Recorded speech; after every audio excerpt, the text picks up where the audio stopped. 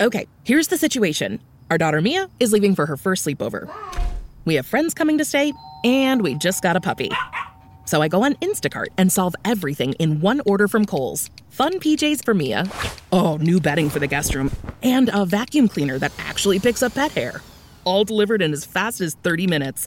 With Kohl's on Instacart, there's no such we can't fix. Visit instacart.com to get free delivery on your first 3 orders. Offer valid for a limited time. $10 minimum order. Additional terms apply. Before we get started, I just want to tell you that HelloFresh is a delicious meal service with endless options to make cooking at home simple, healthy, and enjoyable. We all love it, and we know you will too. Go to HelloFresh.com/sisters16 and use code SISTERS16 for up to 16 free meals and 3 free gifts. That's HelloFresh.com/sisters16 and use code SISTERS16 for up to 16 free meals and 3 free gifts, or get the link to America's #1 meal kit in our show notes.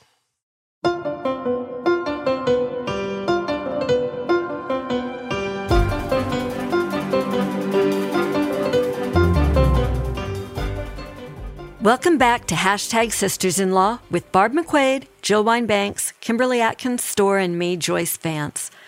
You've probably seen us in Sisters-in-Law merch at this point. We are all big fans of the hoodie, and we've been wearing our pins on TV and drinking water all day long out of our water bottles. Now it's your turn. You can get your own Sisters-in-Law merch.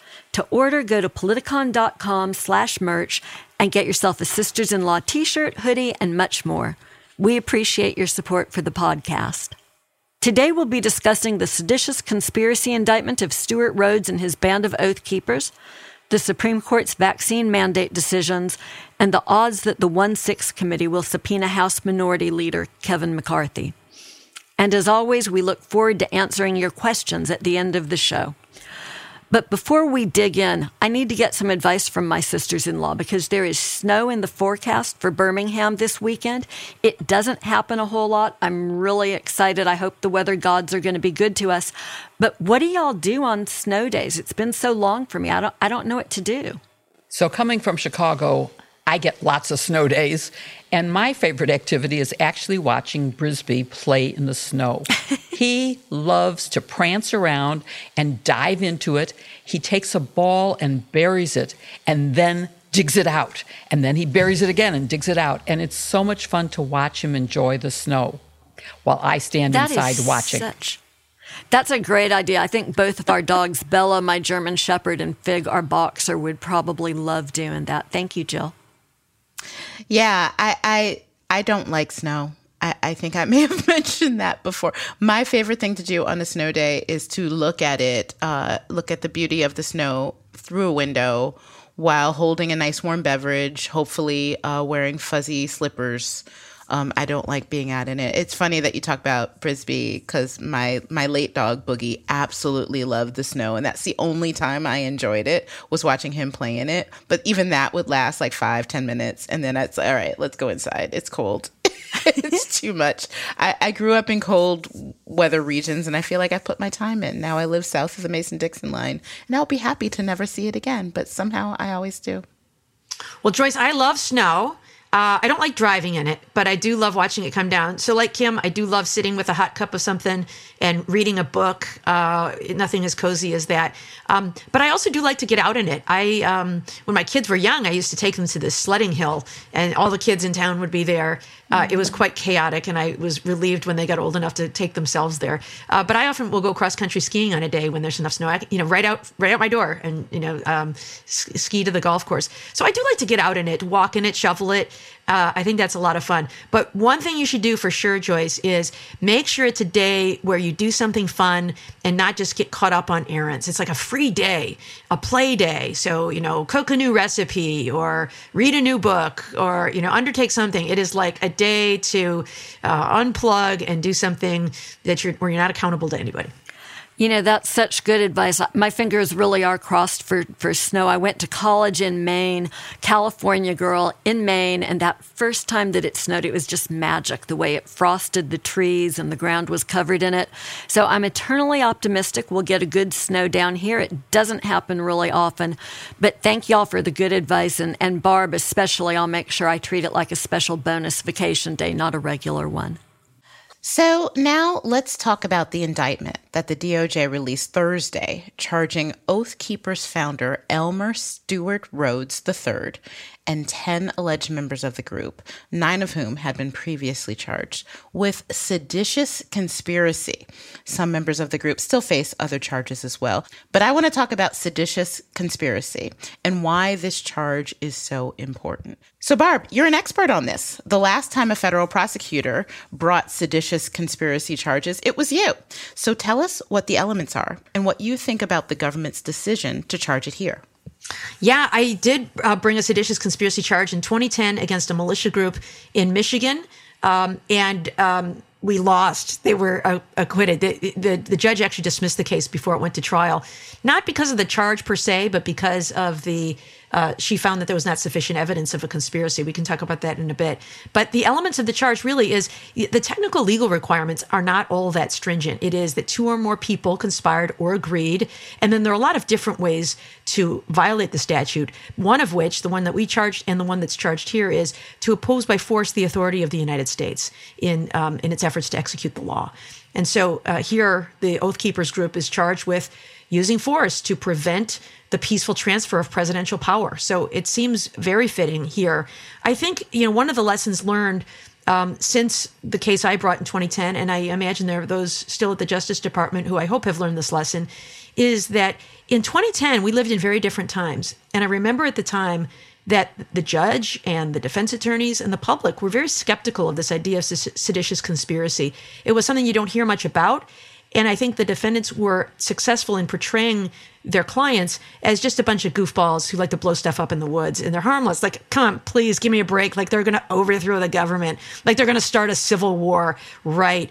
It doesn't mean they have to be successful as long as they want to try.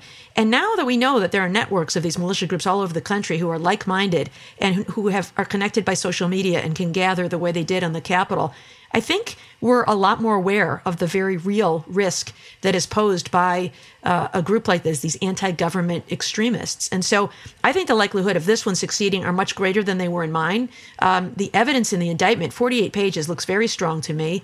Of course, the facts matter, and that'll play out later. But I think we're just in a different time. And I also think the fact that this attack occurred at the Capitol on the day they were certifying the election results really magnifies the seriousness of this offense and does show that they really were trying to oppose by force the authority of the United States. And I also think, I think a lot of what we've seen so far are lower misdemeanor counts that are being brought against the hundreds of people that we've seen so far. So at least these charges feel a little more like they fit what we all saw with our eyes happening in real time. So I think it's important for the public too to watch this play out. So Jill, we've talked before about our shared frustration, I think, at the pace of the DOJ's public work on these cases as opposed to what we've seen happening with the January 6th committee in Congress. How do you feel about where things stand now, given this new indictment with these new charges? I feel a whole lot better. I do think this is the start of a movement to hold higher ups accountable. It's not the higher up that everybody is hoping for, but it is a step toward showing a broad-based conspiracy. And it really is a case where, as Barb was saying, the case that was dismissed against this militia group was sort of focused on, well, it was just speech. They can't really do this. And I think the reality of seeing it on TV and of being in this different place makes it so obvious that this is something that could happen, that was really planned. And the indictment, which is a great read for everybody, I think we should post it in our show notes so that people can see it themselves, really lays out the steps that they were taking. And this isn't that long. This is a year and a week or a year and a few days after the actual January 6th incident. And that's pretty fast for building a case of this magnitude. It is true it's something that happened in public. We all saw it happen. But you need to get more than just that. You need to get people who are going to testify, and you needed to get all of these text messages that were encrypted. And I think this is a good move, and I feel much better about the pace of things happening, recognizing that most of this has to stay silent because of grand jury secrecy requirements, which I fully support and uphold, as opposed to January 6th, which has no such commitment and therefore can make public what it is discovering. So, Joyce, paint us a bigger picture here. How does this fit in with the hundreds of defendants that we've already seen charged? And what might it mean for other people, including the former president and those in his orbit, and also the work of the January 6th committee? Yeah, I mean, that's obviously the unanswered question here, right? How far up does this conspiracy go? Does it link to the folks at the Willard War Room? Does it reach into the Oval Office? You know, there's every reason to believe, given this indictment, that that's what DOJ is at work on. But I think that there's a possibility that January 6th doesn't turn out to be one big linear conspiracy where you can draw a straight line from the people who overran the Capitol straight up to Trump. It's possible that there were different groups with different kinds of plans. We see this seditious conspiracy here. I suspect that if the president and those around him do end up getting charged, it will have more to do with the use of the big lie and that mechanism to try to interfere with the election results, culminating with January 6th when they realized that they were out of options. But we don't know, and I think we shouldn't try to get ahead of ourselves here. Jill makes this really good point that it takes a long time for these sorts of investigations to come together in the criminal sense because, you know, when you're trying to flip cooperating witnesses, that's not something that happens overnight. And a lot of these communications are still opaque to law enforcement. They don't have the technology to get into phones or to look at some of these sites where the messages are scrambled. And so they have to take the time to convince people who are defendants to become cooperating witnesses. That's slow, but we see the payoff in this case where DOJ appears to have an extremely strong case. But let me just say, and this is something we've talked about before, given the notion that there could be more than one conspiracy here, that's why it's awfully perplexing that we don't see signs of a direct investigation aimed at Trump and those who were close to him. So although I think Merrick Garland made some strong steps towards committing to a robust investigation, to Jill's point again of whether he's gone far enough, he's going to have to continue to prove that to us. We do need to see more.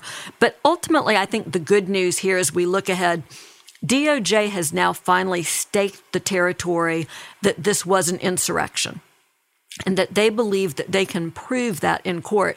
You know, that's a lot more difficult than whatever it is that people get on television and say, right? I mean, language can be careless in that sense. DOJ is not careless with its language. For DOJ to indict on these charges, they believe that they have evidence that's admissible and that will prove beyond a reasonable doubt that these defendants were involved in a seditious conspiracy. And that, I think, is good progress. I also think that there's indication that, there could be more to come, too. One of the ties that we've seen, one of these 11 men, is a man named Roberto Menuda. And Roberto Menuda was previously charged for entering the Capitol. Now he's been charged with this higher offense of seditious conspiracy. He is one of the people who was with Roger Stone on January 5th. And so He now faces 20 years in prison.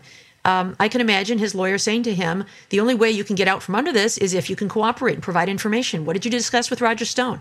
Just tell him all of that. And did you text with Roger Stone? Do you have any documents with Roger Stone or others? And so that's the way that prosecutors methodically work their way up the chain is you start low. And this is what Merrick Garland explained in his speech. You start with the lower level people, you flip them, and you work your way up the chain. And so I think that there is a possibility with even one of these defendants right here in terms of cooperating to breach Trump's inner circle.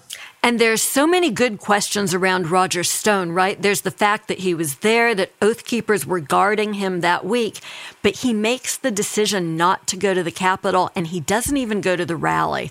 And that has always intrigued me. So, Barb, I think you're absolutely right. I think what's going on here is that they're going to try to flip these people against Stone and see who else they had conversations with. It's going to be very interesting. I want to add something about flipping witnesses because in terms of timing, it's often said that Watergate happened so quickly, and that's used as a criticism of why it's taking so long this time. But really, the crime, the underlying crime, was a burglary in June of 72. And the indictment wasn't until March of 74. But that's because we had no evidence of a cover-up until the sentencing of the burglars, and one of them broke in March of 73. So it took about a year from the time we had a witness to get to an indictment. So this is right on track with that speed. So I want people to stop saying, well, Watergate was so much faster. Watergate took a year from having a witness to get everything put into place.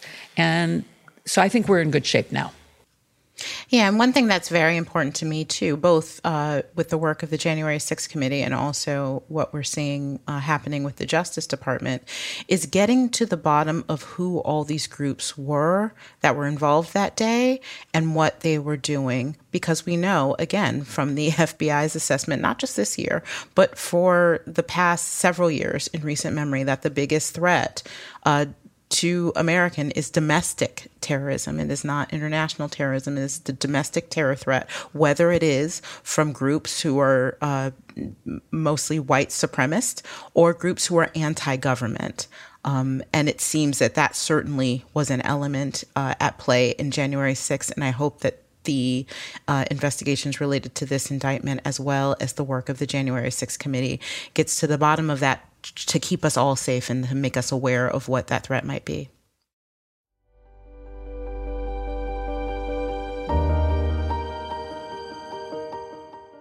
You know, Joyce, it's interesting. I thought I had fallen off of Noom, the app we've been using, but I logged in again after a while and I realized that I had really, without even thinking about it, been keeping to the things that I'd learned from the app about what makes me eat what I do, what makes me get out and move the way that I do. And it's really had an impact in the choices that I make about being healthy. How have you found Noom?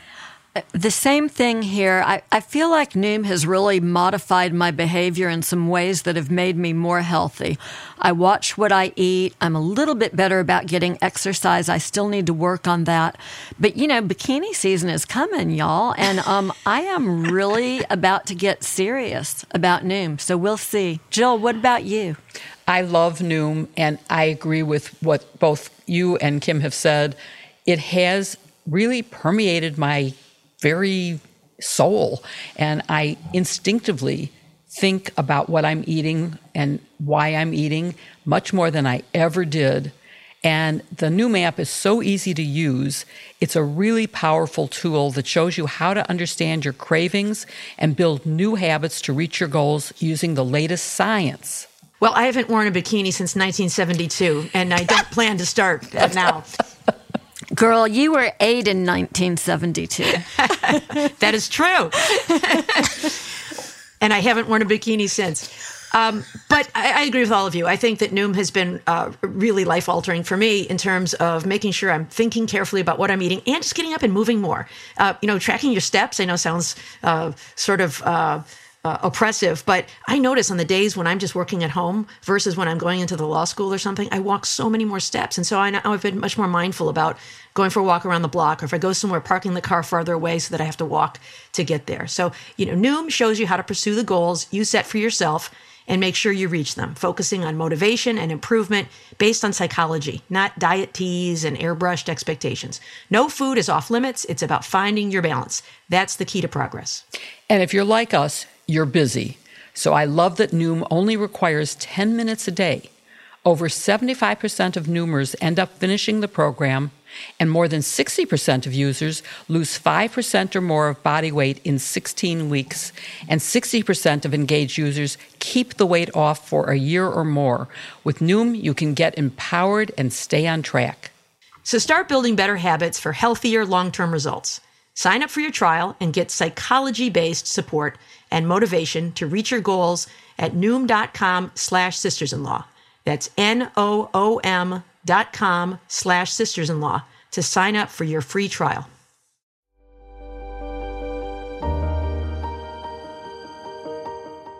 Last week, we talked about the arguments we heard in the Supreme Court about the two different federal agency vaccination mandates. This week, we can talk about the decisions in those cases. We correctly predicted the outcome of both based on the justices' reactions during the arguments. The opinion was announced 2 days ago, and as we predicted, the OSHA vaccination or test plus mask mandate, which would have applied to employers with 100 or more employees, was struck down, but the mandate requiring healthcare workers at facilities receiving federal funding will have to be vaccinated in order to protect the workers and vulnerable residents. So congratulations, sisters-in-law, for being correct in your predictions. The vote in the employer mandate case was 6-3, with liberal justices in dissent. And the vote in the healthcare case was 5-4, with Chief Justice Roberts and Justice Brett Kavanaugh joining the liberals to form the majority. The result, unfortunately, does block a key element of White House plans to address the pandemic, as the coronavirus cases are skyrocketing because of the Omicron variant. So let's look at the details and whether this is the final word on the subject. Barb, let's start with you. In both the employer and healthcare worker cases, the justices said the question was whether Congress had authorized the executive branch to take the actions the Biden administration took to address the healthcare crisis. According to Jimmy Kimmel, the conservative majority ruled that Biden's mandate went too far and our individual rights to get COVID from the worst person at work has been preserved. How would you explain the majority opinion in both cases and their rationale for the distinction in outcome? So we have two different agencies at work here. One is OSHA, the Occupational Safety and Health Administration, and the other is the Center for Medicare and Medicaid Services. And each of those organizations, those executive branch agencies, have promulgated rules to address people under their care. So with regard to CMS, they said anybody who works in a facility funded by Medicare or Medicaid must get vaccinated because we have a duty under our statutes to protect the well-being of all of the patients under our care. OSHA has a rule that says that OSHA must protect employees from hazards and may create rules that protect workers from workplace hazards. And so they then interpreted each of those different languages. And so that's the reason for the different result. I think, as you said, Jill, the justices kind of telegraphed where they stood on these things. They seemed more inclined to support the Medicare and Medicaid rules that pertain to healthcare workers. It's a specialized field. They're dealing with patients, and it's about protecting the patients, not so much about the workers. What the majority said with regard to the OSHA case is that this rule goes beyond the scope of OSHA's powers because the COVID virus is not unique to the workplace. It is a hazard that exists in the world, and there's nothing special about the workplace about it that gives OSHA the power to regulate it.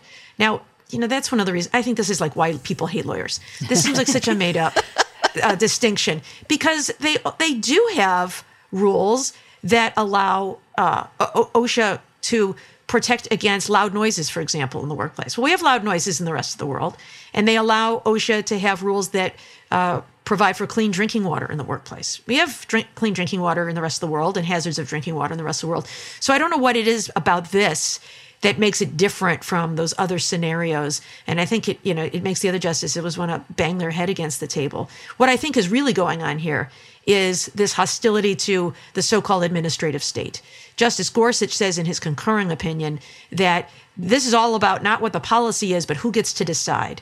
And he wants to talk about, states get to do this, but not the federal government. And so I think this is an effort to defang the administrative state and put the federal government in its place and reserve for states the power to enact these kinds of laws. And in fact, the Supreme Court has upheld states' abilities to mandate vaccines. The last thing I'll say is, throughout the opinion, they call it a vaccine mandate, when in fact, there's also the option to test and mask besides getting a vaccine. And so I think it's a little misleading to call this a vaccine mandate. It's a vaccine or test mandate.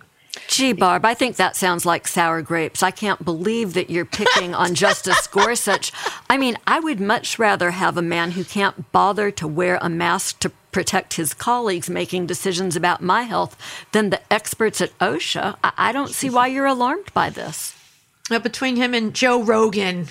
I think, Barb, when you talked about it being the justices telegraphed the opinion that we correctly predicted, the biggest telegraphing was his not wearing a mask to the argument and forcing two of his colleagues, Justices Sotomayor and Breyer, to not be in the courtroom because of his failure. He sits right next to the two of them.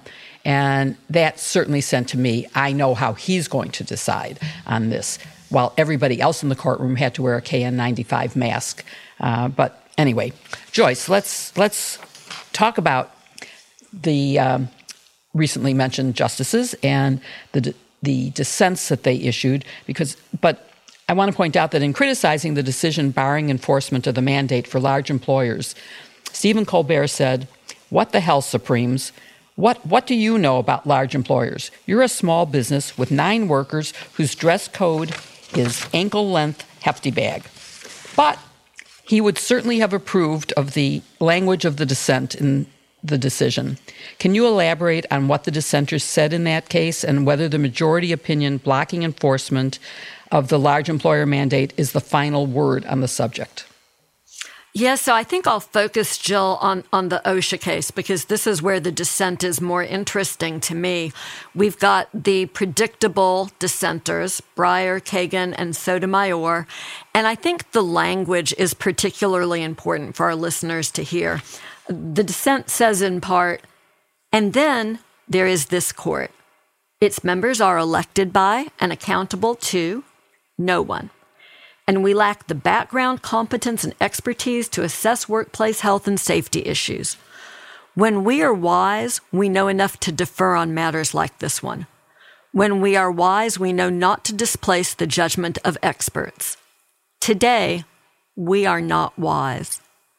I think that language is going to have some legs because this is not the kind of opinion that the court renders and we talk about on television for a couple of days and then it just fades off into the ether for legal scholars to debate. I mean, this is a case that will have a concrete impact on all of our lives as we continue to live through the Omicron wave. And part of your question, Jill, was about whether this would be permanent. And of course, this is not technically a permanent decision in this case. These cases came up to the court on its emergency docket. They decided to brief and hear it here. Litigation can continue in the lower courts, but I think it's very unlikely that this decision gets displaced for the reasons that Barb identifies. It's because the decision in this case has a lot less to do with the OSHA mandates and even with the CMS mandates, and more to do with the fact that this newly conservative majority on the court is dedicating to dismantling what they have called dismissively at times the nanny state, but an ability in the federal government to protect workers. And something that really concerns me about this is the court obviously has acknowledged that states have the ability to issue vaccine mandates.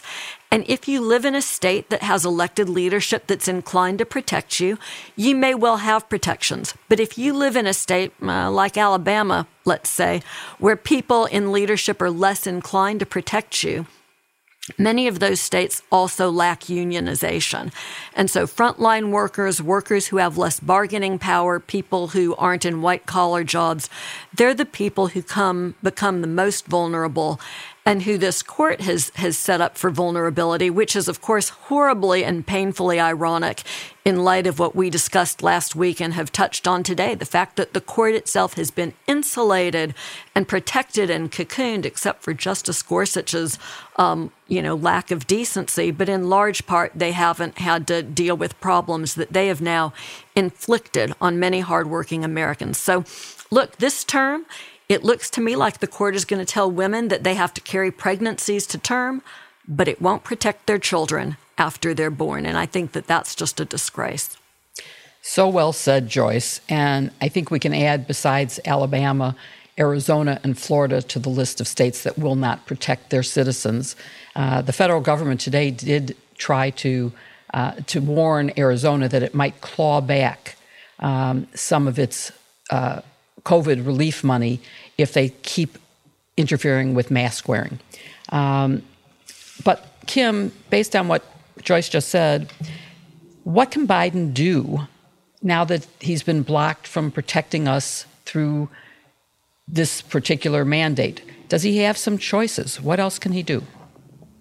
Yeah, so that's an important question. I want to get to that. I was not in the courtroom for these arguments, but I just want to say, based on my reporting, just so that we are clear, yeah, Gorsuch did not wear a mask into the courtroom. Also, Alito and Thomas came in a mask but took them off for the argument. So I don't want to give the idea that Gorsuch was alone in his unmaskedness. So there is that. That makes it worse. But yes. But what does the president do? Well, the president's options, certainly when it comes to issuing the type of mandate he did or tried to do under OSHA, is very limited. Joyce is right that there is the ability of states to impose this mandate. One reason is because there's a Supreme Court precedent for that out of my adopted home state of Massachusetts, which goes back a century, which gives clear authority by states to issue these kinds of mandates that go back to the flu of 1918. I know someone else says it's from a different year. And other things, polio vaccines, other things that have been mandated over time that's done at a state level. We did see Joe Biden this week make a speech and say to employers, look, impose these mandates, like they work. They're good. If you can, it's still something that you can do. And he is right. By and large, with some exceptions, which I'll get to, employers are perfectly free to impose mandates that say, hey, if you're going to come into this workplace, you need to either have a vaccine or get tested, wear a mask, or things that are similar to this. The exceptions are where the employment is governed by some other agreement, say a collective bargaining agreement or something, and of course that would govern. The other exception would be if states actually prohibit vaccine mandates. And there are a handful of states that have either prohibited vaccine mandates altogether at the employment level or severely restricted the abilities of employers to do that. Florida comes to mind, also Tennessee, Idaho, Alabama. And in those cases, it is much more difficult for employers to go ahead and put these in. But I'm hoping that other employers do. One thing that we have learned, there was a lot of scare, a lot of fear-mongering that these mandates would cause workforces just to up and leave and they would be protecting their own rights. A Kaiser poll found that fewer than 5% of employees left their jobs because of vaccine mandates. There was a lot of talk, a lot of huffing and puffing, and when the mandates went into effect, most people just got the vaccine or adhered to the testing requirements and showed up for their job. So we know that that isn't the problem here. And I think that the mandate that Biden put into place gave a lot of employers who wanted this mandate, who wanted to be able to protect their employees, some cover in order to do that. So I hope they continue to do that to the extent that they can. But you're right. It really is up to the state and local law at this point. But I think that that gives a lot of leeway to most states right now to continue to do that. Just to follow up on what you said, Kim, I think there may be employers of 100 or more who would have actually preferred to have had this mandate affirmed because it would take the pressure off them to take the action. And yes, they may fear losing employees if they impose the mandate on their own.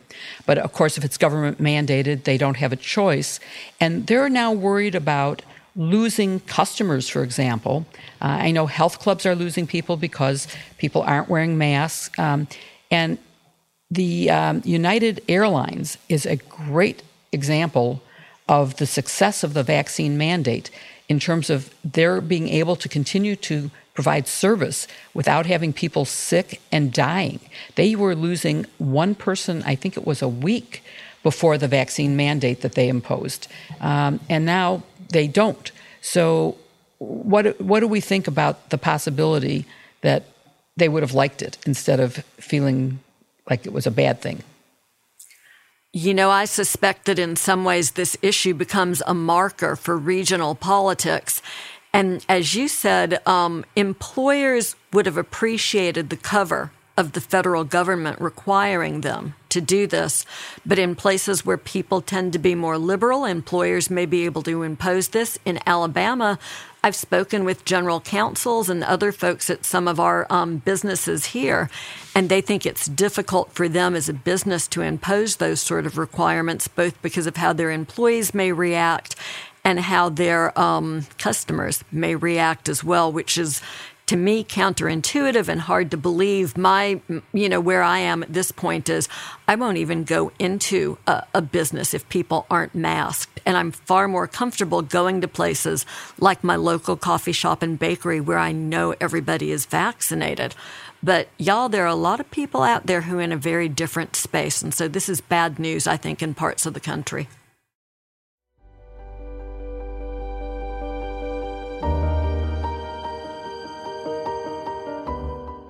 Jenni Kayne. Now, there's a brand. I've often thought of them as apparel, but I think they're into room decor these days. Joyce, what do you know about Jenni Kayne?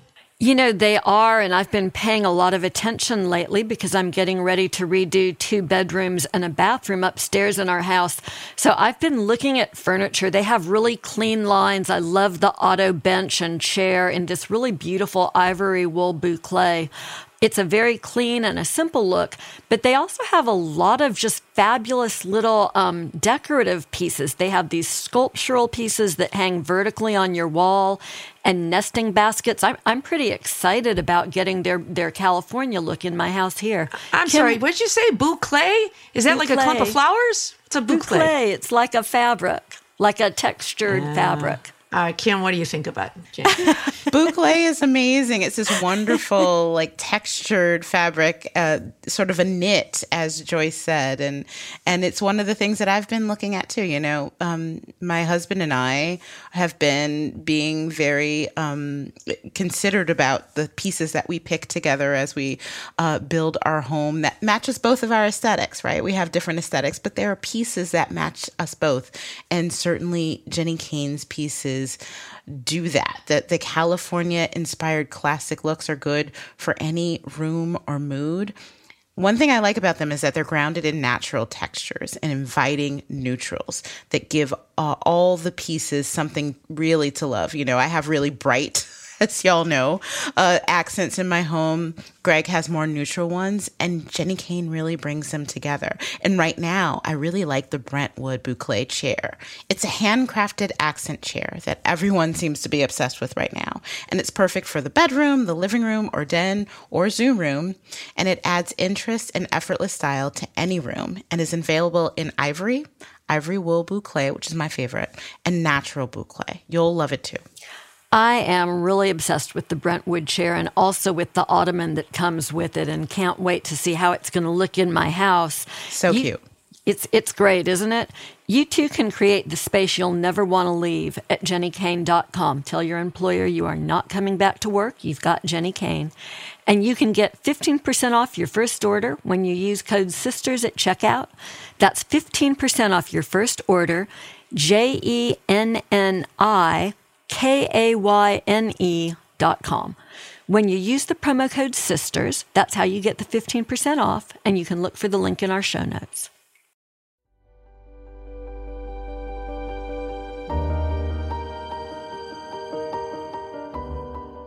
This week, the January 6th committee sent a letter to House Minority Leader Kevin McCarthy asking for his cooperation in their investigation.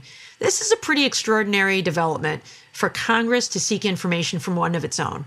First, Kim, let me ask you, what are the topics that the committee wants to ask McCarthy about? What makes them think that he has any information of value? Well, what could possibly make them think that? Perhaps it was the fact that he went on just about every news outlet that he could, telling people that he had the relevant facts.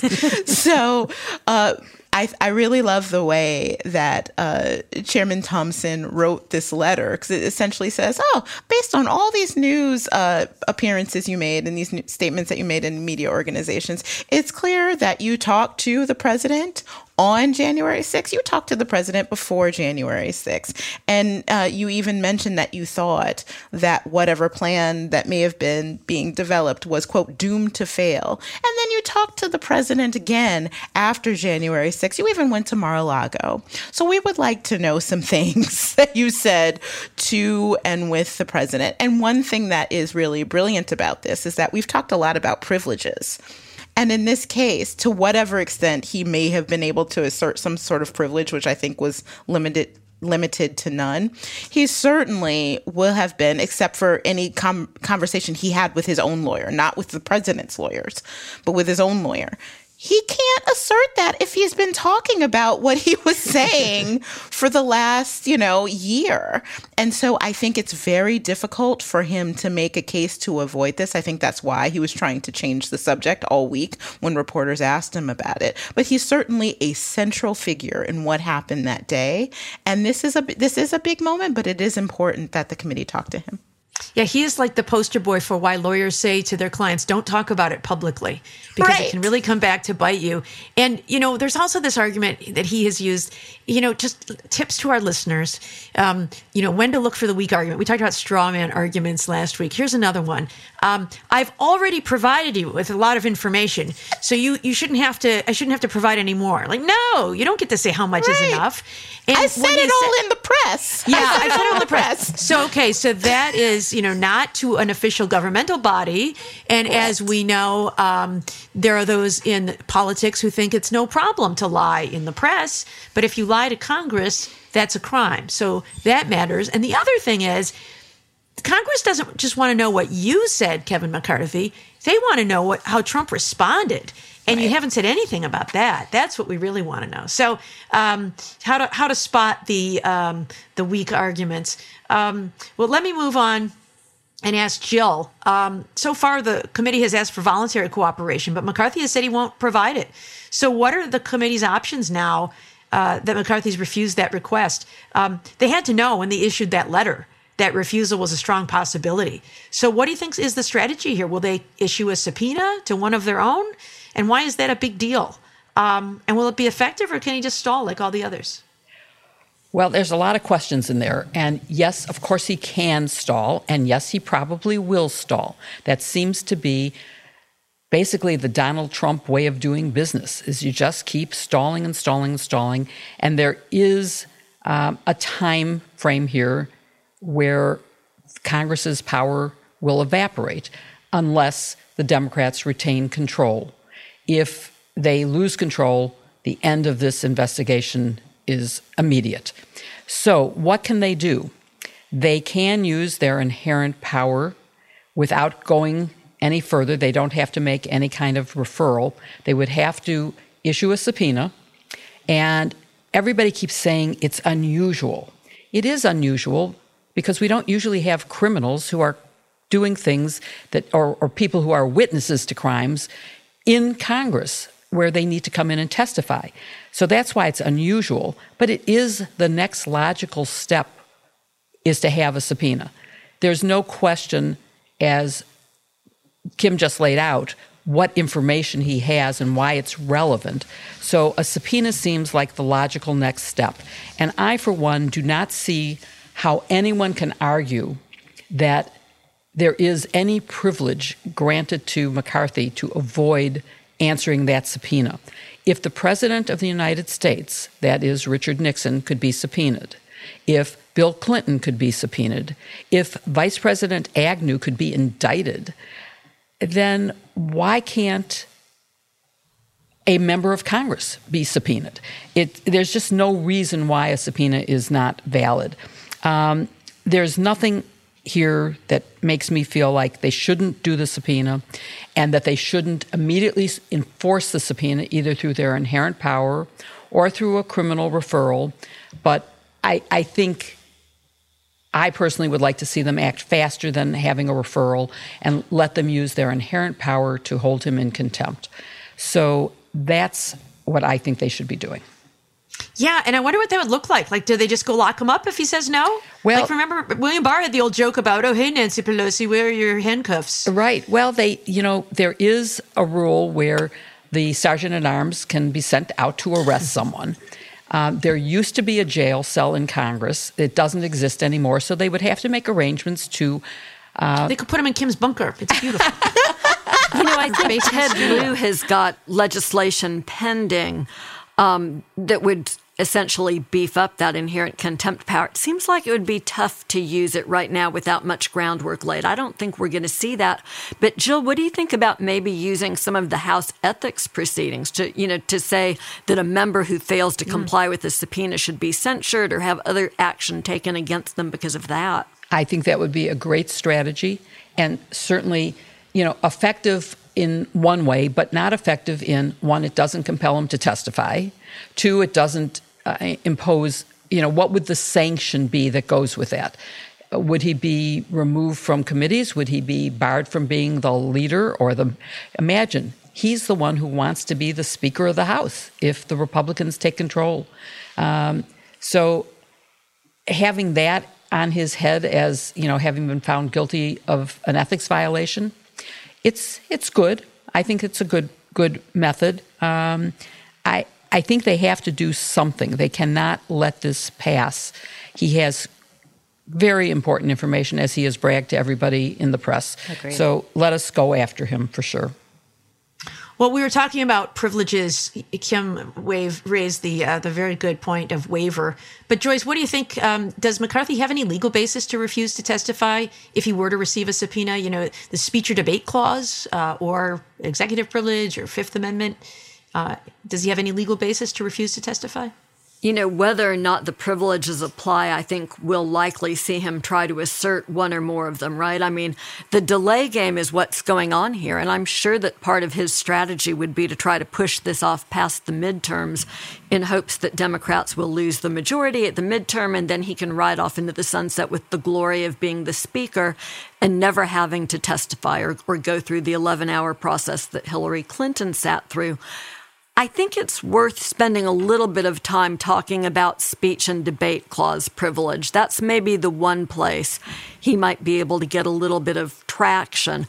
I think Kim is dead on the money. He's talked enough in the press that the Fifth Amendment privilege, he could certainly try to assert that, but lawyer-client isn't going to work very well for him here. But here's what the speech and debate clause says in Article 1, Section 6 of the Constitution. For any speech or debate in either house, members of Congress shall not be questioned in any other place. And the goal of that clause is to protect the independence and integrity of the legislative branch from interference by the executive or judicial branches. So this is a little bit different than the scenario where Congress might try to bring in a Hillary Clinton or a Bill Clinton or anybody else in the executive branch. This is this conversation about the privilege that legislative branch members are owed. And the weird part of this is, how does that play out when you're talking about members of the legislative branch who are being subpoenaed to testify in front of their own body? So the privilege is typically construed very broadly. It includes acts that are off the floor. It's just not clear how far it goes. It's certainly not immunity from committing a crime. We see members of Congress who get prosecuted. So it's not some sort of a shield. The question is, can the committee force McCarthy to testify? And I think the short answer is we don't know for sure, but they seem serious about trying. So one of the things that I think plays against McCarthy's use of the privilege is how extensively he's spoken in the press and just the hypocrisy of being willing to talk about this stuff in public, but then clamming up and saying he won't do it for the committee to try to protect the body that he serves in. And it's fascinating that he's repeatedly said that Trump bore some of the accountability for January 6th until he went to Mar-a-Lago on January 29th and met with Trump, and then he abruptly changed his story. And I don't know, but that certainly looks to me like there could be some obstruction of justice involved. It certainly raises enough of a red flag that I think it's worth some investigation. If DOJ wanted to look at it, I think that they would be entitled to.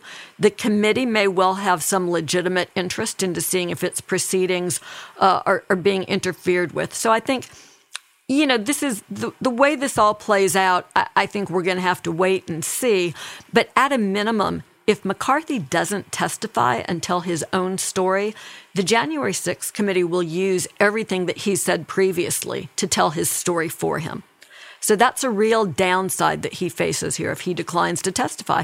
They'll tell his story through his own words, and he won't have a chance to be the one who sort of cabins it. And of course, there are a lot of other people who are cooperating with the committee. So the committee will tell more of McCarthy's story through what they've heard from those people. The common wisdom today is that the Republican Party has no shame when it comes to Trump. But I wonder if voters might not feel differently when they're able to hear what McCarthy himself said, to hear what others say. And in these public hearings that we're heading towards, McCarthy may decide not to testify. He may fight it in court and delay it for long enough that we don't hear from him under oath. But ultimately, that may not help him out very much. I just wanted to add to what Joyce just said, or comment, that politically hypocrisy, which is very visible here, doesn't matter anymore in the GOP. But I want to stress, in terms of the speech and debate clause, you can't be called to answer outside of Congress for your remarks. And this is answering in Congress. So I just don't think that is a bar to his being called before Congress to answer. I think that's right, Jill. Logically, that has to be the answer, but the problem is his ability to delay things by going to court. And I worry that the courts aren't going to be willing to get into a squabble between, they'll see this as a political dispute that they should stay out of. And what happens if DOJ is asked to enforce the subpoena? Boy, DOJ would certainly be on the horns of a dilemma deciding whether or not they would prosecute McCarthy in this setting. I think one of the things that you said that's so important, Joyce, is that they've got to keep trying. I think part of the game is just wearing people down. We're so exhausted. We're tired. Every time we serve a subpoena, they go through this whole list of, pretextual privileges that don't exist. And ultimately, they lose and they get the testimony. But if they get, if they can drag it out past the midterm clock, then they'll consider that a victory. But I think by keeping the pressure on, the committee has already talked to something like 400 people. Many of these people who are not household names do have information that is useful. And so as long as they just keep pounding away, and not letting these obstructors discourage them in their efforts, I think that's what they need to keep doing. And, maybe they'll get there, maybe they won't, but they have a duty to keep trying. But just one last point, too, and this is the point of the column that I wrote this week that's in the show notes. You can't let the obstruction win. You can't let the obstructors win, because that abdicates a role of Congress and its investigatory authority. We saw an entire administration use obstruction as normalized obstruction, as just normal politics. If that happens, I fear that because of that, we have already lost the power of impeachment. I'm not sure that Congress has the impeachment power anymore, right? Because obstruction thwarted it twice. So I think in this case, yes, it is unusual. It breaks norms to subpoena the leader of the opposing party in Congress. You have to do it, because if you don't use those congressional powers, you put them in peril of being lost. And I don't think that we are in a place, particularly when democracy is in peril, for that to happen. Kim, I think that's a really smart argument, and I'm glad you mentioned your column. I hope everybody will read it this week, because ultimately this is a point where democracy is hanging in the balance. And a lot of people have said, we shouldn't do things that are unusual. We shouldn't subpoena congressmen, or we shouldn't, take steps to work around the filibuster. But we're at that decision point where, yes, we have to be careful. We shouldn't take steps that will ultimately end up impairing democratic institutions. Making sure that Congress has the power to continue to investigate and, as you say, impeach in the face of obstruction, that feels pretty core to me. And I'm glad we're seeing this committee, which appears to be hard-charging, seeming to be conscious of that.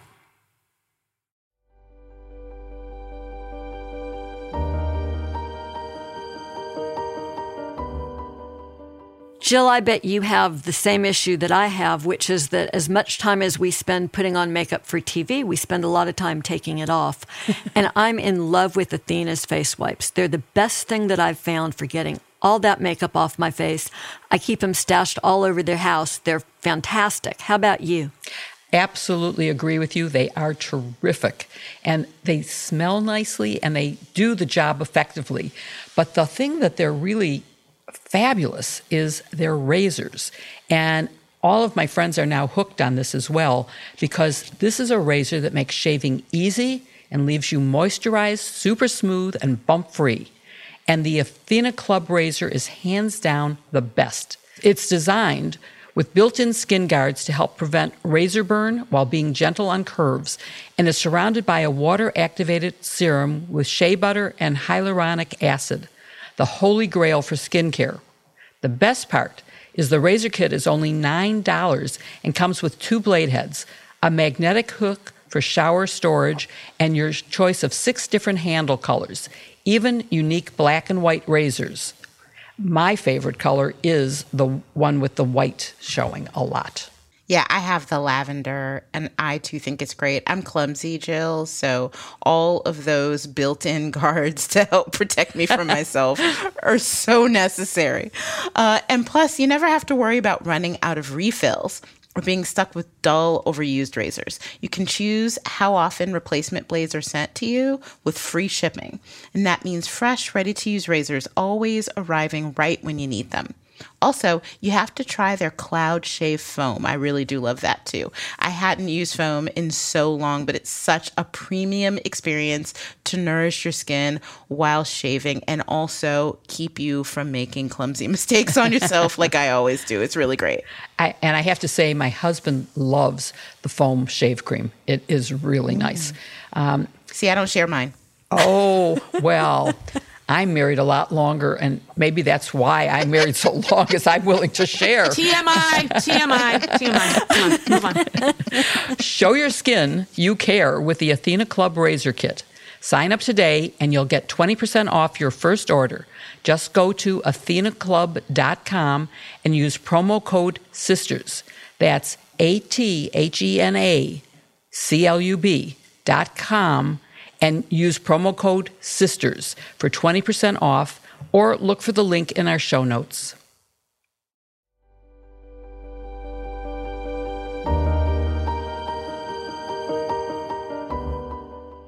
Every week we answer questions from our listeners, and it's one of our favorite parts of the show. Y'all make us think, sometimes you make us do research, but we end up learning as much as I hope you learn from the answers to these questions. If you have a question for us, please email us at sistersinlaw@politicon.com or tweet using #sistersinlaw. If we don't get to your question during the show, keep an eye on our Twitter feeds throughout the week. We'll answer as many of your questions as we can. Our first question this week comes from Logan in Austin. He asks, Sirhan just got his parole denied. Was that the right call? Kim, what do you think? Yeah, in my opinion, I think it absolutely was. Look, I think that clemency is a crucial, very, very important part of criminal justice, the justice part of criminal justice. And I do believe giving people, particularly people who have been rehabilitated, a chance to reenter society is crucially important. But I think that there are some circumstances, including an assassination that was not just aimed at the target, the physical target of one's gun, but one that was meant to terrorize a nation in the way that the assassination of Robert Kennedy is something different. And I think that in this case, Gavin Newsom, the governor of California, was every bit in his right and made a sound decision in deciding to deny that. I know a lot of people who I know whose opinion I respect say, look, his sentence was life with the possibility of parole. That was what was given, and that was a sentence, and that was correct. But there are a lot of decisions. A parole board voted in favor of his release, but there is another level, which is the governor, who can make the decision based on what the impact to society was by this and what it would be by his release. And I do believe, in my opinion, that it was the right thing here. I think in certain circumstances to take that stand does not take away the power, the important power of clemency and the role that that should play overall in the criminal justice system. Well, Barb, your state has been in the news this week. There's been stories Rachel Maddow and others have been doing about slates of electors that were, in essence, forged in an effort to submit fake slates of electors that certified state votes for Trump instead of the actual winner, Joe Biden. Melissa asked us a question about this. She said, what kind of punishment could be leveled against the people who used forgery to certify state results? Is this a state offense or a federal offense? Yeah, this is super interesting. Our state attorney general, Dana Nessel, has said she's referred this to the U.S. Attorney's Office for the Western District of Michigan, which is where our state capital, Lansing, is located, for looking at federal charges. She has said that she's also exploring potential state charges for forgery. So I don't know much about that. But on the federal side, I would imagine there are a couple possibilities. One would be a conspiracy to defraud the United States, in the administration of its election process. I think that would require evidence of intent to defraud. And so you would have to do some investigation to see if that's what happened here. I could imagine the defendants maybe had a couple of different possible goals. One could have been, we were just casting our provisional ballot. In December, we believed that the election was still up in the air, that there were serious concerns about fraud, and we didn't want this deadline to go by and then lose out just because we had failed to submit our certificate of electors. So they showed up in Lansing, they signed the document, and they sent it in. If that's the case, then I'm not sure they would say there's an intent to defraud. If, on the other hand, there was an intent to create chaos, or suggest to the archivist of the National Archives, is the person who receives this, a lot of chaos. They don't know which one is the valid one. They know Michigan has been called by the media as going for Biden, but that doesn't count for anything. It's the slate of electors that counts. So there could be, and I think one thing that plays into that is that Michigan isn't the only state. There are 5 states that have submitted the identical certification just signed by the electors of that state. And so that suggests a coordinated approach, that maybe there's someone above all of these actors who was saying, we've drafted it, here's the document, sign this thing, send it in, and that's what we're doing. So I think it merits at least an investigation there. And I think even if you can't prove an intent to defraud, I think one other charge, Joyce, is our good old bread and butter, 1001. Absolutely, right. It's the false statements charge. And most often you see that charge when someone is interviewed by a federal agent and lies about, that they didn't commit the crime or something like that. But there's also a provision there that makes it a crime to submit a false document or a document with false information to the government. Like all false statements, it requires that you know that the statement is false. So again, if somehow they were deluded into believing that Donald Trump had actually won, maybe you can't prove that they knew the statement was false, that they were certifying him the winner. You also have to show materiality, and that is that the false statement had a tendency to influence a matter under consideration by the government body that received it.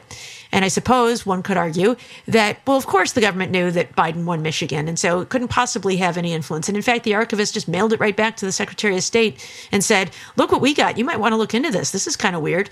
And so they weren't fooled at all. But being actually fooled is not a requirement, only if it has a tendency to materially affect the matter under consideration. And so I think for both of those reasons, it merits further investigation. I don't know if it will result in charges, but at least it does suggest, again, a coordinated effort across this nation to undermine the results of the election. And I think referring it federally is a wise choice by Attorney General Nessel, because it can now get rolled into the January 6th investigation and the other tentacles of it.